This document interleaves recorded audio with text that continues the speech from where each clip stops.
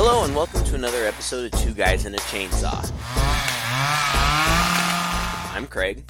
And I'm Todd. And I picked the movie this week because I was just kind of messing around on Facebook and an ad popped up for a new Shudder exclusive called The Beach House. And there was just a real quick, 15, 20 second preview for the movie, and I thought it looked interesting. So without even consulting with Todd, I watched it and took notes, and last week after we finished recording, I said, I've already watched next week's movie, so this is what we're doing. And that is our very intricate selection process at work. A peek behind the curtain. Isn't it magical? It is. So yeah, this is just something, I finally, a few months ago when we all got locked up at home, I bit the bullet and paid the $8 or whatever it is for a Shudder subscription. And it's actually a pretty nice service. There's a lot of good stuff there, and they actually have quite a few exclusive movies that I've watched and have enjoyed quite a bit. And so I figured I would give this one a chance. In all honesty, it's now been well over a week since I watched it, so I hope I can remember the details, but in the haze that is my memory, I remember enjoying it. So I'm excited to hear what you have to say about it, Todd. What are your thoughts? This wasn't on your radar at all, was it? Oh God, no. I'd never heard of this before, and I probably being a Shudder exclusive, I might never have heard of it since I don't subscribe to Shudder. But it was interesting to watch, and it said it was the directorial debut of a guy named Jeffrey A. Brown. Yep. Who apparently does a really good job at location management for quite a few, whatever that is. I bet that's a really important job. I'm sure it is super important, like managing the entire location of the, presumably of every place you're shooting is probably a task not for the faint of heart. So it's great that Jeffrey A. Brown finally got his chance to strut his stuff, giving orders from behind the camera. And so I think he did two shorts before this, and this is his first feature length. And I guess I looked up online and saw that it was picked up pretty quickly by AMC and Shudder for distribution worldwide after it showed at a film festival in Europe. So, yeah, I think this is the kind of movie I would expect to see at a film festival in Europe, and not really on the big screen stateside. Yeah. Like not at my AMC 30 theater down the street, It's just it's slow, not in a boring way. It just is a slow pace, very simple story, and takes a while to play out and really enjoys itself, I should say. It's a little artistic in that way, although it's definitely not like an art house film. It just takes its time with its imagery, and you can tell that the person behind the camera and the person setting up the shots is really interested in making sure that all those visuals count. And for that, I really respected it. I think in some ways also it's a bit of a nod back to the 50s monster movies, kind of. Kind of. But the 50s monster movies really were, they were more action-packed and exploitive than this movie really turns out to be. So this wasn't going for the cheesy aspect of the 50s monster movies. This was going for the modern-day 50s monster movie, where here we are in 2020, I have very, very limited budget, just like they had back then, and I want to, do something creepy about aliens or creatures or whatever invading, and therefore, here's what I can put together based on that and stretch it out to an hour and a half. I hope that doesn't sound like I'm really putting it down. I just am trying to put it in its context of how it came across to me. You know what I'm saying? Yeah, I know what you're saying, and you're not wrong. It's fairly small in scope. It pretty much all kind of takes place in one location, very limited cast, and it does call back to some of those movies. In fact, the director, who's also the writer of the movie, said that he was inspired by 5 films, some of which I've seen, some of which I haven't. Invasion of the Body Snatchers, Shivers, Like Crazy, Alien, and the Quatermass Experiment. And I've seen at least some iteration of Invasion of the Body Snatchers, and I've seen Alien, and I can see the influence. But you're right, it is kind of a simple movie, and it doesn't really tackle any major issues that haven't been tackled before. This is kind of much like those monster movies of the 50s. There's kind of an environmental message to an extent. It's not so much, I think, about, how the Godzilla movies were kind of a warning about nuclear weaponry and all that kind of stuff. There doesn't seem to really be a warning against any particular human activity here, but it's kind of about how we really are at the mercy of this planet that we live on, and throughout the history of our planet, and probably, if there are other planets with life on them, which I presume there might be, we go through phases and evolutionary stuff, and that's kind of what this is about. And it really deals with some of that kind of heavy-handedly in places, but I didn't find it to be pretentious. I just felt like it was kind of laying all its cards on the table. Yeah. And I didn't have a problem with that. It's fine. I mean, it opens up with some beautiful photography of the ocean. I mean, it's kind of, I don't want to say out of focus, but much like the actual water of the ocean is, although in places it's beautiful and crystal clear, in reality, when you're there, it's not always that beautiful crystal clear thing. And so we're getting this underwater stuff, and we're seeing all these particles and things in the water, and it goes down to the ocean floor, where we see that for some reason, really unbeknownst to us, there must be some sort of fissure or something that is opened on the ocean floor that is releasing all this gas, and we see all of this gas being released and diffusing up into the ocean, and obviously that's going to cause some of the major issues in the film. But beyond that, it's also, at least it starts out kind of as a human drama too, because the main characters, Randall and Emily, both played by attractive young people who I've never seen before. Randall's played by Noah LaGrosse, and Emily's played by Liana Liberato. Like I said, nice-looking young people. I think perfectly fine actors. I didn't have any problems with any of the performances in this movie, really. They're a young couple, and they have come to Randall's dad's beach house, which is in this pretty nice looking beach community, but it's the off season, so they think they're going to kind of have this whole area to themselves for a while. And you can tell right from the beginning that there's maybe a little bit of tension between them. Nonetheless, the first thing they do when they get to the house is go upstairs and have sex. But afterwards, when Emily gets up, she goes downstairs, and there are clear signs that they are not alone in the house. And as it turns out, that's the case. And the movie builds some suspense. You don't know who else is there. It actually ends up being very innocent. It's a middle-aged couple who are friends with Randall's dad, and who have, asked also to use this place. Randall has not spoken to his dad in a while. They're kind of on the outs because he has recently dropped out of college. And that's also kind of the crux of the conflict between him and his girlfriend, Emily, too. But it starts out, basically there's the initial confusion of, we didn't know anybody was going to be here, and the middle-aged couple whose names are Mitch and Jane.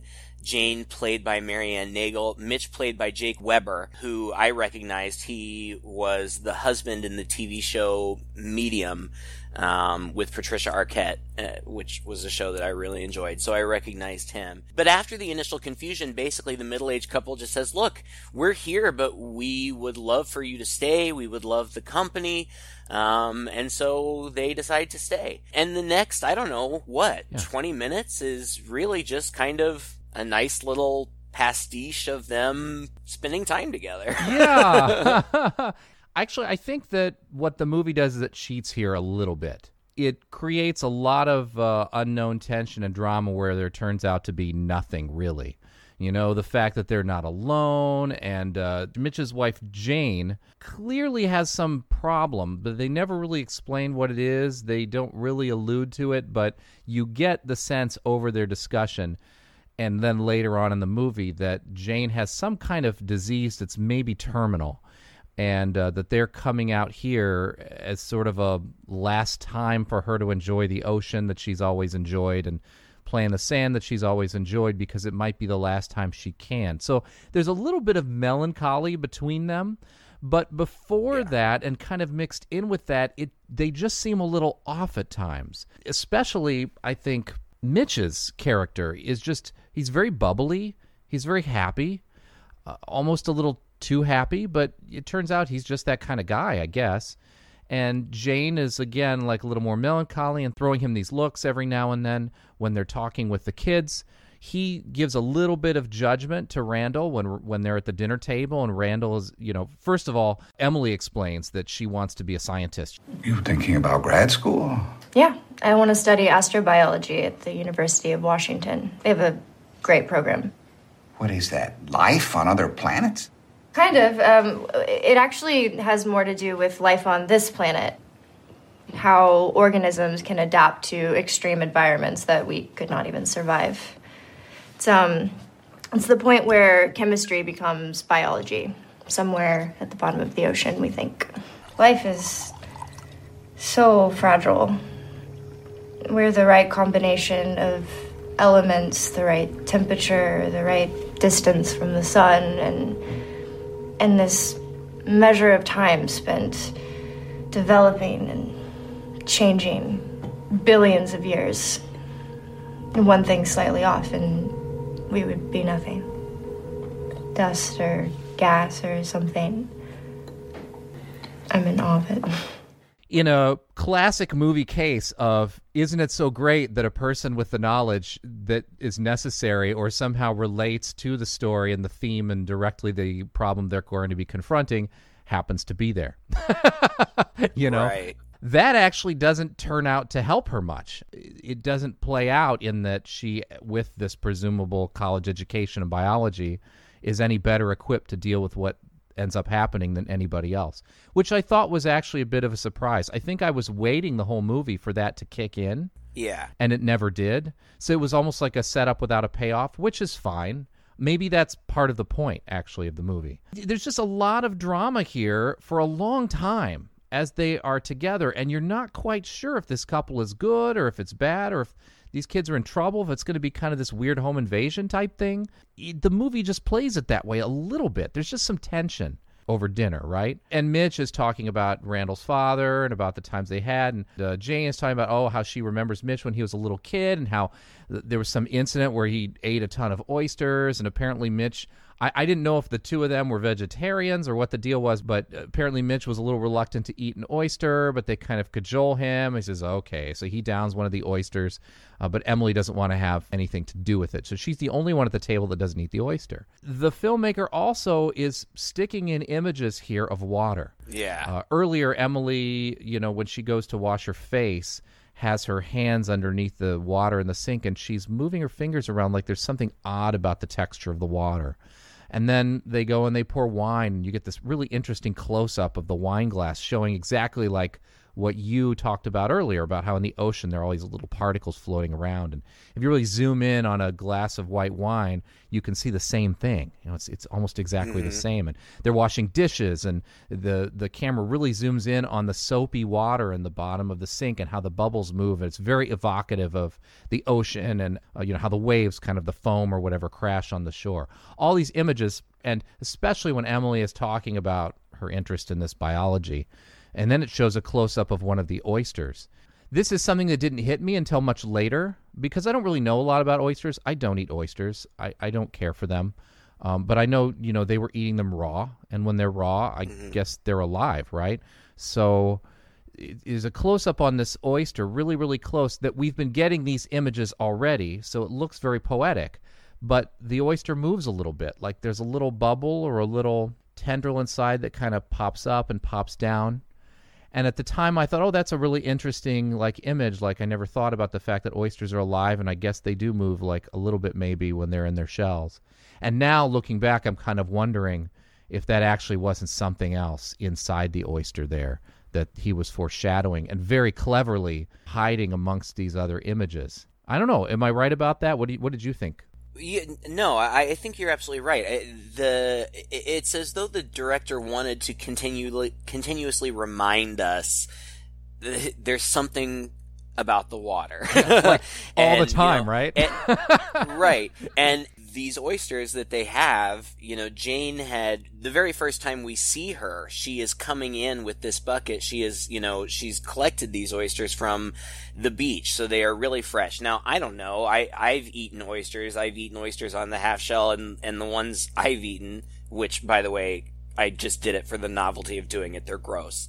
But I don't know if they're supposed to be alive. I mean, I suppose if they're that fresh, maybe. I don't know. But it is unsettling, at least from an American perspective. I know things are different in different parts of the world, but it's unsettling to see your food move.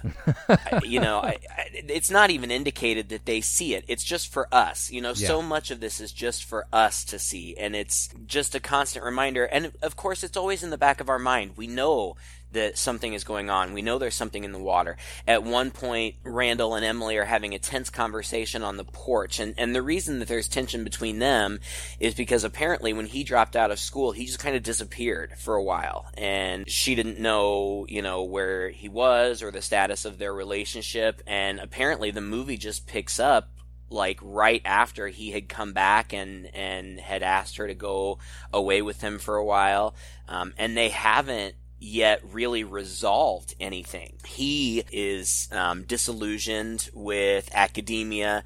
He has a speech kind of where when he's talking to Mitch, explaining, why do I need to study all of this stuff? What good does this knowledge do me? Which in the broader context of the movie is kind of an interesting concept because, like you said, in theory, Emily, she has a lot of knowledge about what's going on, but it's largely theoretical, and when the shit hits the fan, her knowledge doesn't really do it. There's nothing she can do. She can recognize that something is happening, but the nature of what is happening is so alien and foreign, which she highlights when she's talking about it. Yeah. Jane asks her, what would it be like if things had turned out differently, or if certain gases hadn't been introduced, and Jane says something like, I don't know. I mean, I think it potentially could just kind of be chaos, just swirling chaos, which I think is major foreshadowing for what comes later. But when Randall and Emily are talking on the porch, Emily notices what appears to be maybe a slug or something on the porch stairs, but not a slug. She just kind of grimaces at it because it's gross, but we, again, get a close-up of it, and it doesn't seem like anything natural that we're accustomed to. Right. So there are all these little hints that are dropped, and it all culminates, after this dinner, they run out of wine. Mitch they talk about maybe going into town to get more, but they've all been drinking, so they shouldn't drive. And so Randall says, well, how do you guys feel about edibles? and it's kind of a cute moment. It's tense in the movie, but it's kind of cute because Emily, obviously is uncomfortable, thinks that it's inappropriate for her boyfriend to be making this proposition to this middle-aged couple who they don't know, who they just met. Plus, Emily has seen that Jane is heavily medicated. She opened up the medicine cabinet, and there was all kinds of oxycodone and, hardcore drugs in there. So she doesn't know if it would be wise for her to be mixing medications, but ultimately, Mitch says, yeah, let's do this. And so they do. And so they take some edibles, and at first it's fun. They get high and they're having stoned conversations, but everybody is relaxed and seemingly having a good time. But then things start to get weird, and they attribute it to the drugs, which I imagine you would if you were in that situation. They notice a fog and kind of a funny smell, and eventually they notice some bioluminescence in the water, which also appears to have come out of the water and is kind of clinging to the plant life near the shore. Now, bioluminescence is a natural phenomenon. You know, there are all kinds of algae and other animal life that produce bioluminescence, and it is very beautiful. And I can only imagine if you were stoned that it would be very beautiful. Yeah. So they're interested in that, but we can see that they're probably being influenced by more than just the drugs. Maybe not everybody would know this, but I'll tell on myself. I've used edibles before, legally. It's legal in places in the United States now. And when I have visited those places, I've indulged in those legal activities. And it is fun. And it does make you loopy and whatnot. And I also know from that experience that when you go to these places where you can legally purchase this stuff, that it's on gradients. You know, there's the weaker stuff, which is the stuff that I buy because it's cheaper and because I'm not heavily experienced. But then there's also far more potent stuff. So in theory, you know, they could have taken some really potent edibles and they could potentially be seeing things and having other sensory experiences. But based on my very limited experience, I was like, this isn't just the drugs. There's something more going on. And eventually, Jane is so struck by the bioluminescent stuff that she decides to go down by the shore. And when she goes down there, it's shot very beautifully, and I have no idea how they did these effects, but it's almost like she steps into the world of Avatar. Or something. I was thinking exactly the same thing. Ooh, it's Avatar. The little blue guy's gonna pop out.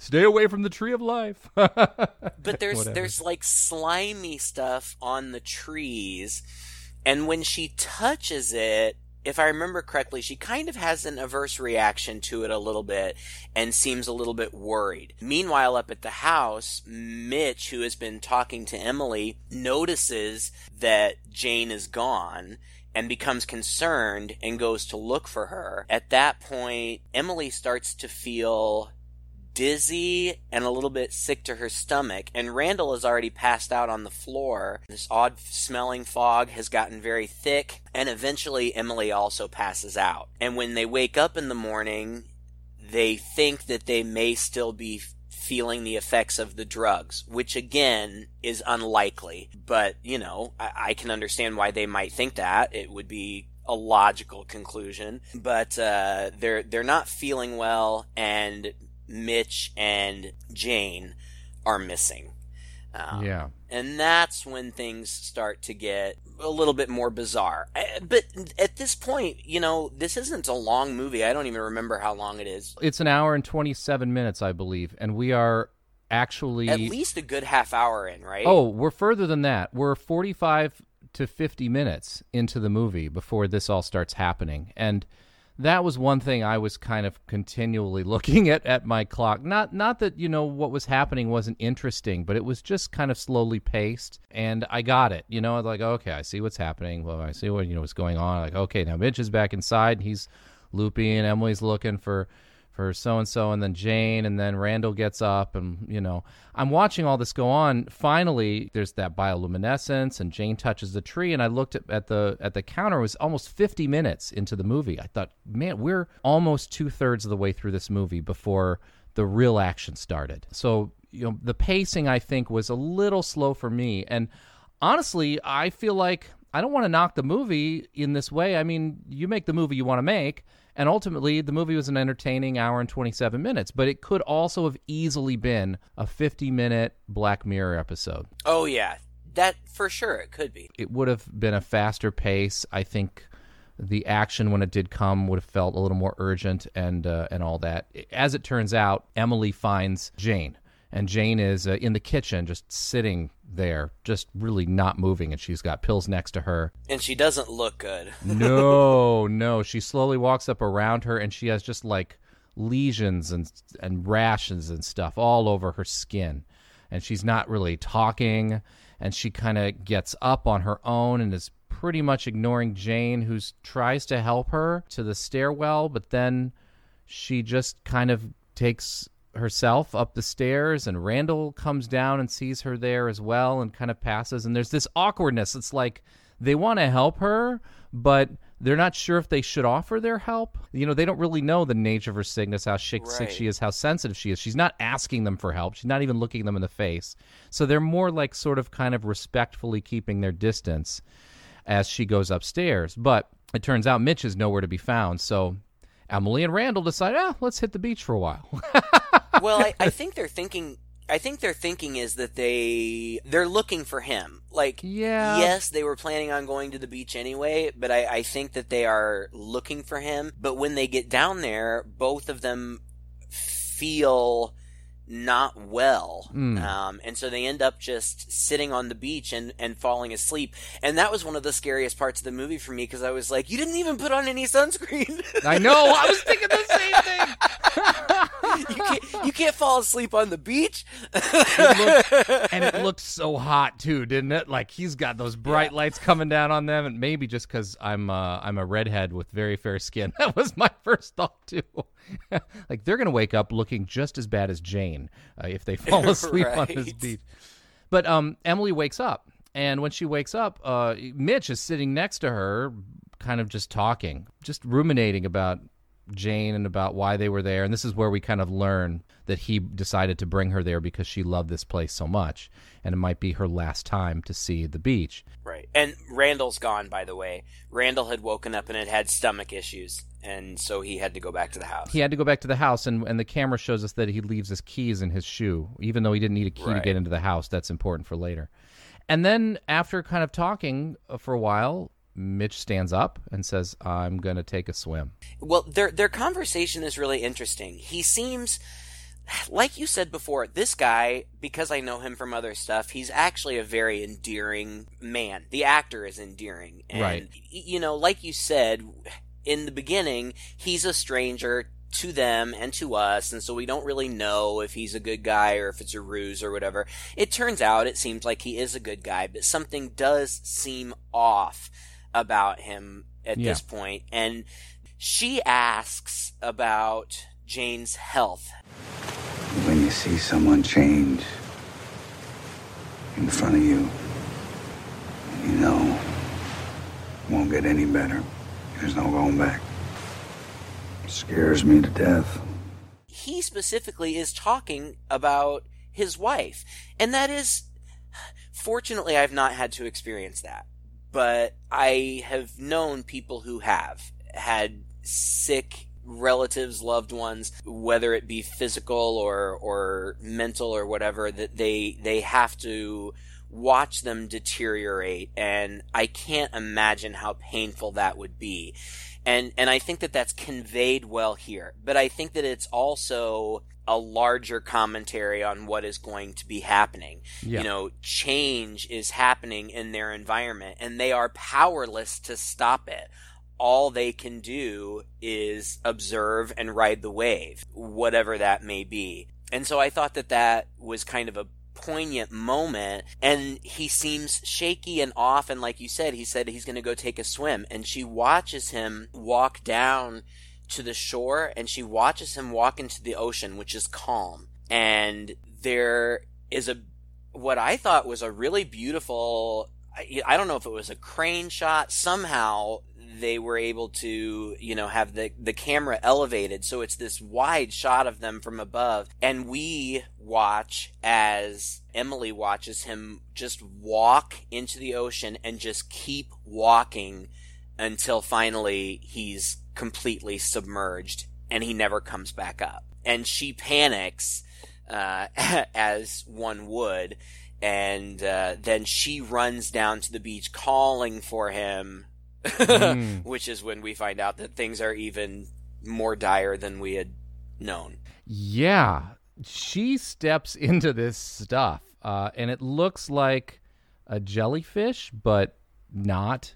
But not. Yeah, right. It's really kind of clear and gooey and stringy, like cooked pasta. And she's instantly grossed out by it. Ooh, you know, it reminded me of the inside. We did Alien not long ago, right? You remember the inside of Bishop, or not Bishop? Well, Bishop 2 in Aliens of Ash. Ash, yeah. Yeah, gosh, it looked a lot like that. Anyway, like all over her foot, and she jumps back. And as she jumps back and pulls it off of her foot, she turns her foot over, and under her foot is it's like suddenly, like so quickly, it was like this thing had almost burned a hole into her foot, and there was a worm-like tentacle, a la The Ruins, Yeah. working its way into her skin through this huge open sore that she suddenly has now, which, you know, she falls to the ground. She can't walk on it, and she chooses to drag herself away. And as she's dragging herself away, we can also see along the beach, there are these large creatures washed up. They look like giant slugs, but they're really kind of hard to define, but they're clearly lined up along the edge of where the water is crashing against the beach, along with all of this goo and weird bits of it, I guess. It's like a parasite type thing. Mm-hmm. Clearly what had been perhaps bioluminescent the night before, and it just totally blended into the environment when they're sitting there on the beach looking out at the water, right? Mm-hmm. Which I thought was interesting. This whole sense of what you can see and what you can't see, and what's around you but you're not aware of, right? Like you said, the commentary that this movie kind of makes, that we are ultimately pretty subject to an environment that we do not fully know or understand, and we're not even aware of, you know, what's going on around us. You know, at the microscopic level, you know, we have no idea what's in that glass of wine, what's in that oyster that we ate, or even when we stare out across a beach, something we should notice that's just so part of nature and not man-made and out of our experience that we don't really notice it until it starts to affect us. And what an interesting time we live in, that this movie would happen to be made just a short year before the themes here resonate really well. Mm-hmm. Very fortunate, actually, for the producers of this movie that it came out when it did. I think it probably has a deeper impact on us now than it would have had in 2019. Right. So I thought that was interesting. Now, the other thing I thought was interesting was, I'm like, pull that damn thing out of your foot. She just starts crawling back to the house, and there's a really great shot, actually. And one thing the director does really well is setting up some really interesting shots. But there's a really great shot of her slowly coming up over the edge of the staircase, which, you know, this wooden staircase from the beach up to the house level is really tall. She's got to basically pull herself up it. I don't know why she can't hop on one foot at this point. Right. I wondered too. She does later. So it's a little overdramatic. And once again, why didn't she try to pull that thing out? Was she afraid to touch it with her hand? Like, oh, God, like that was bothering me a lot. I think that's the answer to your question. I think that she was afraid of touching it. And I guess my instinct, as soon as I saw something boring into my body, would be to try to grab it and stop it from doing that. But logically speaking, if it has the power, like you said, it was so fast. Like, she just stepped in it like you would step in a dog turd and, you know, picked her foot up right away. It's not like it lingered, and in that very, very brief time, it was able to bore this large hole in her foot and start making its way inside. You know, maybe it's because she's a scientist. I don't know. But logically, it makes sense, I guess, that she might think that it would be dangerous to touch. And ultimately, she doesn't touch it. She crawls into the house and makes her way through the kitchen, and she finds some vinegar that she pours on her foot, and then she grabs, I think it was like barbecue tongs or something, like kitchen tongs, and pulls the worm out, and it's got to be at least a foot long, and it's disgusting, and it's obviously painful, and this arguably is the most uncomfortable and gross part of the movie. It was hard to watch, you know. It's body horror for sure, and it was gruesome and well done, I thought. I mean, it was difficult to watch. It looked, I don't know if real is the right word, but convincing. To see her just pull, that worm stretching out, over a foot before it finally comes out of her foot was gross. And then I liked then that she immediately took one of Jane's oxys. I would have too. You could take one or two or three of those, right? Right. I love that there's a moment where it shows a close-up of that foot as she's finally in the kitchen, like finally she's going to do something about it, and it's like, boop, that last little bit of the worm goes right inside. And then she has to pour the distilled vinegar on it in order to basically get it to surface again, I guess, is how it comes out. But yeah, you're right. Every bit of that scene is gross. And Randall, who apparently had tried to help Jane upstairs, is now throwing up and not in good straits and pale and sweating and really unable to stand. And then Jane herself breaks out of the room. They go upstairs, and suddenly, while they're sitting there kind of trying to deal with him, you see behind them, it looked straight out of, oh gosh, what's that movie where those people with white eyes come up from the basement? Gosh, it was based on a Fulci movie, The House Behind the Cemetery. So they're still here. They're still here. Oh, yeah. Remember that? We're still here. We're still here, yeah. It looked a lot like that. Actually, I was like, oh, this movie is starting to feel like science fiction. Now it's getting a little bit even more horror as this almost zombie-like Jane with these white glazed-over eyes now is crawling towards them from the room. And, I mean, the whole time here, of course, I'm thinking zombie, I'm thinking infection. I'm like, all of you people are touching each other way too much. She's trying to claw at them and trying to get out, and they go downstairs, and as Emily is tending to Randall, Jane ends up downstairs coming at them, and they end up like going outside, and they close the porch doors, and she ties the doors shut with a hose, and Jane, even as these two are walking away from the house, Jane just like bursts through the glass of the door, like very zombie-like. Right. Superhuman strength in a way, even though she looks like she's weak as heck, is just crawling out. So yeah, I mean, they're all panicking. I mean, everything's kind of hit the fan at this point. Well, they run to the neighbors because they don't have the car keys, because we had seen earlier that he had left them on the beach. And Randall's in really bad shape. Like, he's really sick. And all of a sudden, it's still daytime, but I feel like dusk is approaching. Yeah. And that fog is starting to roll in again. And they try, at the neighbor's house, but nobody answers the door. And then as they're sitting there, they're just kind of talking, like, what are we going to do? The neighbor comes crawling around the corner in the same condition that Jane was in.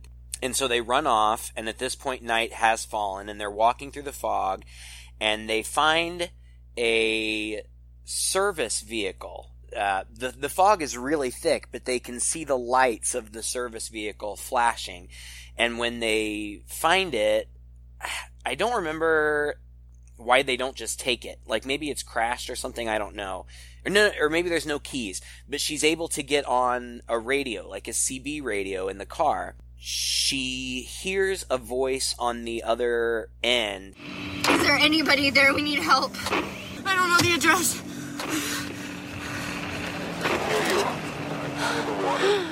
Yes, it's on the ocean. Your car is here. It's number, I don't know the number, but we need help. What's extremely dangerous? Exposed. Everyone exposed. Exposed to what? Get out of the car, get indoors, lock yourself in. Screw the windows. Don't breathe it. Mom, breathe what? Is it the fog? It's not fog. What is it? What is it? Hello? So they break into a house. Through a window, and then sit in the bedroom of this house for a while, and try to figure out what they're going to do, and have a little bit of a moment where Randall is talking about how, his life is worthless or something. He feels like he's wasted his life. It's come to this. It's all kind of poignant. It's all kind of coming into the theme, and it's also really painful to see him going through this and seeing her trying to come to terms with this. At the same moment, I'm thinking, my God, woman, do you have no survival instinct at all? This thing just came across the radio telling you to barricade yourself in the house and not breathe in the fog. You've been surrounded by the fog this whole time. It's pouring into the house, and you're not doing anything to stop it or cover your face or cover his face. I was so irritated at this part of the movie that so much time passes, and she kind of just goes ahead and breathes the fog. Yeah. I mean, especially this girl who's supposed to have this scientific background. I didn't get it. And the fog is annoying. It's annoyingly oppressive. It's a really great low-budget special effect. It reminded me of The Mist a bit, except for the fact this fog is so active. It feels like it's constantly blowing, right? It's like it's moving of its own accord and blowing around him. So it really added to the tension and the urgency of what was going on. Like, it's never going to end, and it's coming at you. And I mean, my God, put on a face mask. Yeah. Get a sheet, wrap it around your mouth or something. It bothered me too. I tried to justify it to myself, thinking they're exhausted, they're sick, they've just made it in. But you're right. I was thinking too, just crawl out of that room and close the door. Like, yeah, at least that would be better. and eventually they do. And I think that she tapes up the door. She does. Eventually to keep the fog from coming in. But you're right. They linger in there for far too long, especially knowing or having been warned that it's dangerous. But Randall is just in progressively worse shape. I mean, at this point, I knew he was a goner. I mean, he says, I can feel it churning inside. But I also liked, because they're in a home, of course, there's a television there and a radio. And I can't remember. I think she turns on the television and all of the stations are the same. It's like the emergency broadcast. And I really liked this. I don't know if it was an intentional throwback, but it reminded me a lot of Night of the Living Dead. Yeah, where they're trapped in that house, and the only communication they have with the outside world are these emergency transmissions. It's very quiet, but you can just kind of hear underneath just these snippets of sound bites. And at one point I heard the phrase extinction event. And so at this point, whether they put it together or not, it appears that this isn't just happening in this one location. It seems like this is widespread, and that a large part of wherever they are, whether it be the state, the country, the world, whatever, but something's happening and it's bad.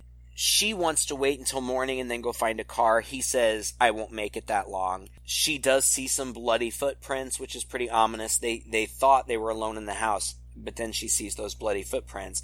But she looks around. I don't remember if she's looking for anything in particular, but she finds herself in the basement and she finds scuba tanks, which makes perfect sense in a beach community. And I was like, oh, yeah, excellent. You can put those on, you can breathe clean oxygen, it'll be great. But while she's down there doing it, we see Randall again, and he vomits up some sort of creature. I don't know, like one of those slug-like tentacle things, and it's disgusting. And then he kind of convulses, and his eyes go white. She's still down in the basement trying to figure out these scuba tanks, which is when this... I guess you would call this movie a creature feature, but I'm guessing because of the budget, we don't see a lot of that. But there is one brief moment in the basement where she turns her flashlight, or maybe she just turns her head, I don't remember. But she looks over, and on the floor is some kind of humanoid being seemingly feasting on a dead body. Now, the way that I interpreted it was that what we saw there in the basement is what Jane and Randall were becoming. Is that? That's what I thought, yeah. It was white and slimy, like I said, humanoid. It kind of reminded me of in Poltergeist 2 when Craig T. Nelson barfs up that thing and it turns into like that humanoid thing. Yeah. It reminded me of that, except like albino. Right. The Mezcal the worm or whatever. Yeah, I remember. Yeah. And it was gross, but you only see it just for what seems like a second. And I actually think that that was a wise choice. You know, just let us have that image for just a second, almost to where we're not even sure of what we saw, and then just move on. And we never see another one. Yeah. I actually thought that was really kind of skillful as far as filmmaking on a budget. And she, just like us, runs upstairs with the tanks. As soon as she gets up there, she sees that Randall's completely gone. He's basically crawling on the floor towards her with his eyes completely white, vomiting out this stuff, just like Jane was. And she has the foresight to understand what was happening and that he's beyond saving. Mm-hmm. And I think just to sort of put him out of his misery, you know, she picks up one of those tanks and knocks him in the head a couple times until he's dead. Which I'm a little surprised that stopped it. I kind of got this feeling that this was a sort of parasite that would just, I don't know, maybe I've watched too many zombie movies. Yeah. See, because that didn't bother me. These things, they're organic. You know, they're not zombies. You know, whatever this is, and whatever in the world of this movie it would be called, it's suggested that this is natural, you know, that this is just the next step in the evolution of our planet. It's an unfortunate step for humankind, right. But it's not evil. It's just organic.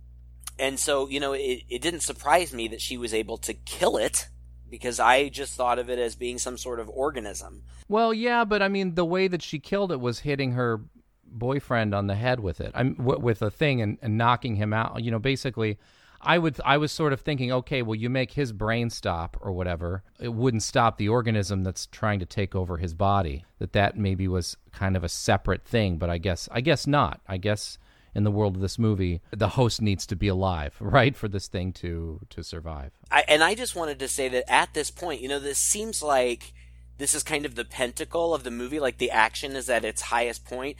And I looked at the runtime or whatever, and there are mere minutes of this movie left at this point. Exactly. And so I was thinking, what is going to happen? And, you know, my instinct was, oh, well, it's not going to end well. There's not enough time for there to be a happy ending.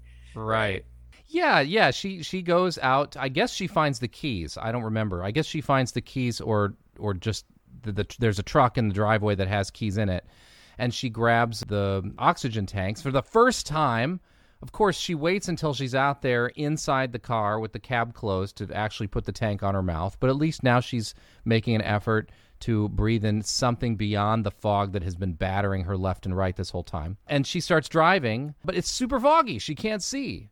And I'm not sure why she takes the oxygen tank out of her mouth, but she does that too, which also bothered me. But anyway, she kind of gets to a point where she can see, but not quickly enough, because the truck hits a tree, and she hits her head on the steering wheel and flops out of the truck kind of in a daze, crawls into a puddle. And I thought, oh, that's not a puddle, whatever, and kind of flips over and passes out. And when she wakes up, we see that she's on the beach. So I'm not sure how she got there, or if she was actually near the beach when she passed out. I'm not sure what this is supposed to be. It was unclear, yeah. But she's laying there face up, but her eyes are foggy now too. Not entirely white like the other people that we've seen, but clearly nearly there. And, you know, again, it's a beautiful day. This beach is gorgeous. The ocean is gorgeous. But she's just laying there in the bright sun, repeating to herself over and over again, don't be scared, don't be scared, don't be scared. And then the tide rolls in over her, and when it pulls back out, she's gone. And that's the end of the movie. I was reading a little bit about it. I don't even remember where I was reading, but I was, you know, when she was laying there saying, don't be scared, don't be scared, I was thinking, you know, she's just resigned herself to her fate, and she's trying to comfort herself. But I read something about how the reason that she's resigning herself to her fate is because of her knowledge. She understands what's happening. She understands that this is like an evolutionary process, that it doesn't have malice. Well, and that she maybe doesn't fully understand what is happening to her, but she understands that whatever it is that's happening to her is just a natural evolution, and that it's inevitable, and to not be frightened. Then I thought that symbolically it worked very well, that she just washes away. You know, she's there one moment and then she's gone, which I think is kind of the point of the movie, is that sadly, realistically, that could happen to us at any moment. Right. You know, any number of things that could could happen. Who knows? Maybe a global virus could come out of nowhere and wipe us out. Or, you know, again, any number of things. You know, our ecosystem, our planet, us as organisms, we're really very fragile, and really we only exist in this very, very specific set of biological and chemical circumstances, and it would really take very little to upset that balance and potentially have catastrophic, for us, consequences. Now, who's to say? You know, even in the world of the movie, maybe the Earth will be fine. You know, maybe this is just the next stage of the planet, but we won't. Yeah, it's very upsetting. It's like you said, this and to add to the doom and gloom and the smallness that we're talking about right now, is that we as humans are just infinitesimally small blip in time. You know, compared to the history of the universe. So 1 minute the dinosaurs were there, and the next minute, to our best understanding, a comet or giant meteor hit our planet, and those dinosaurs. Some event, right? Yeah, there was something like that, and it wasn't like over 1,000 years the dinosaurs disappeared. It became very, very quick. Extinction event for those people. It could happen to us too, and it would probably happen to us in a way like this, right? If it's not a big freaking meteor, right? You know? Right. But it's that classic War of the Worlds thing too, right? These powerful aliens come down to the planet, and they're bested by a tiny bacteria.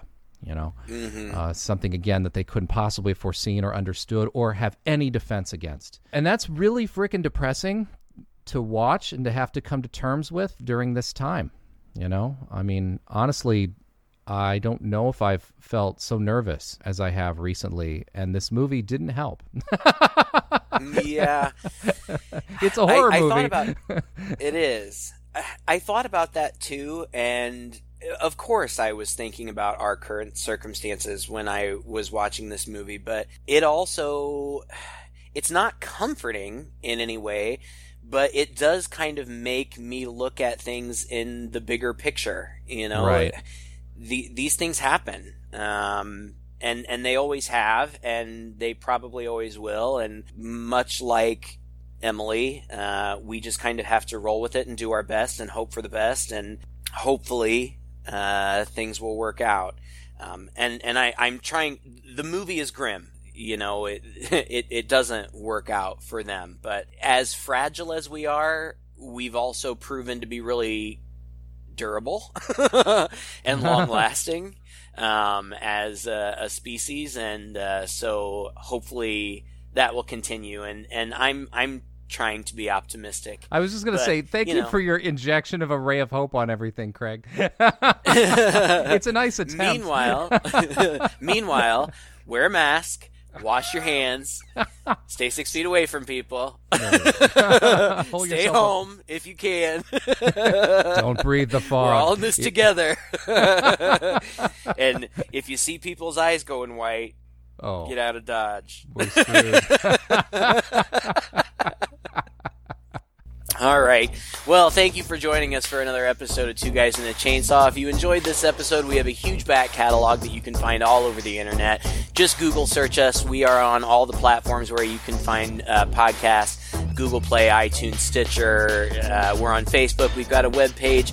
And if you do visit our Facebook page or our web page, please feel free to drop us a comment, question, a request for a movie for us to watch if you'd like. We've been doing a lot of requests lately, and I have a feeling that we will continue to do that, if not every week, at least periodically. And we love to engage with you, so talk to us. But until that time, I'm Craig.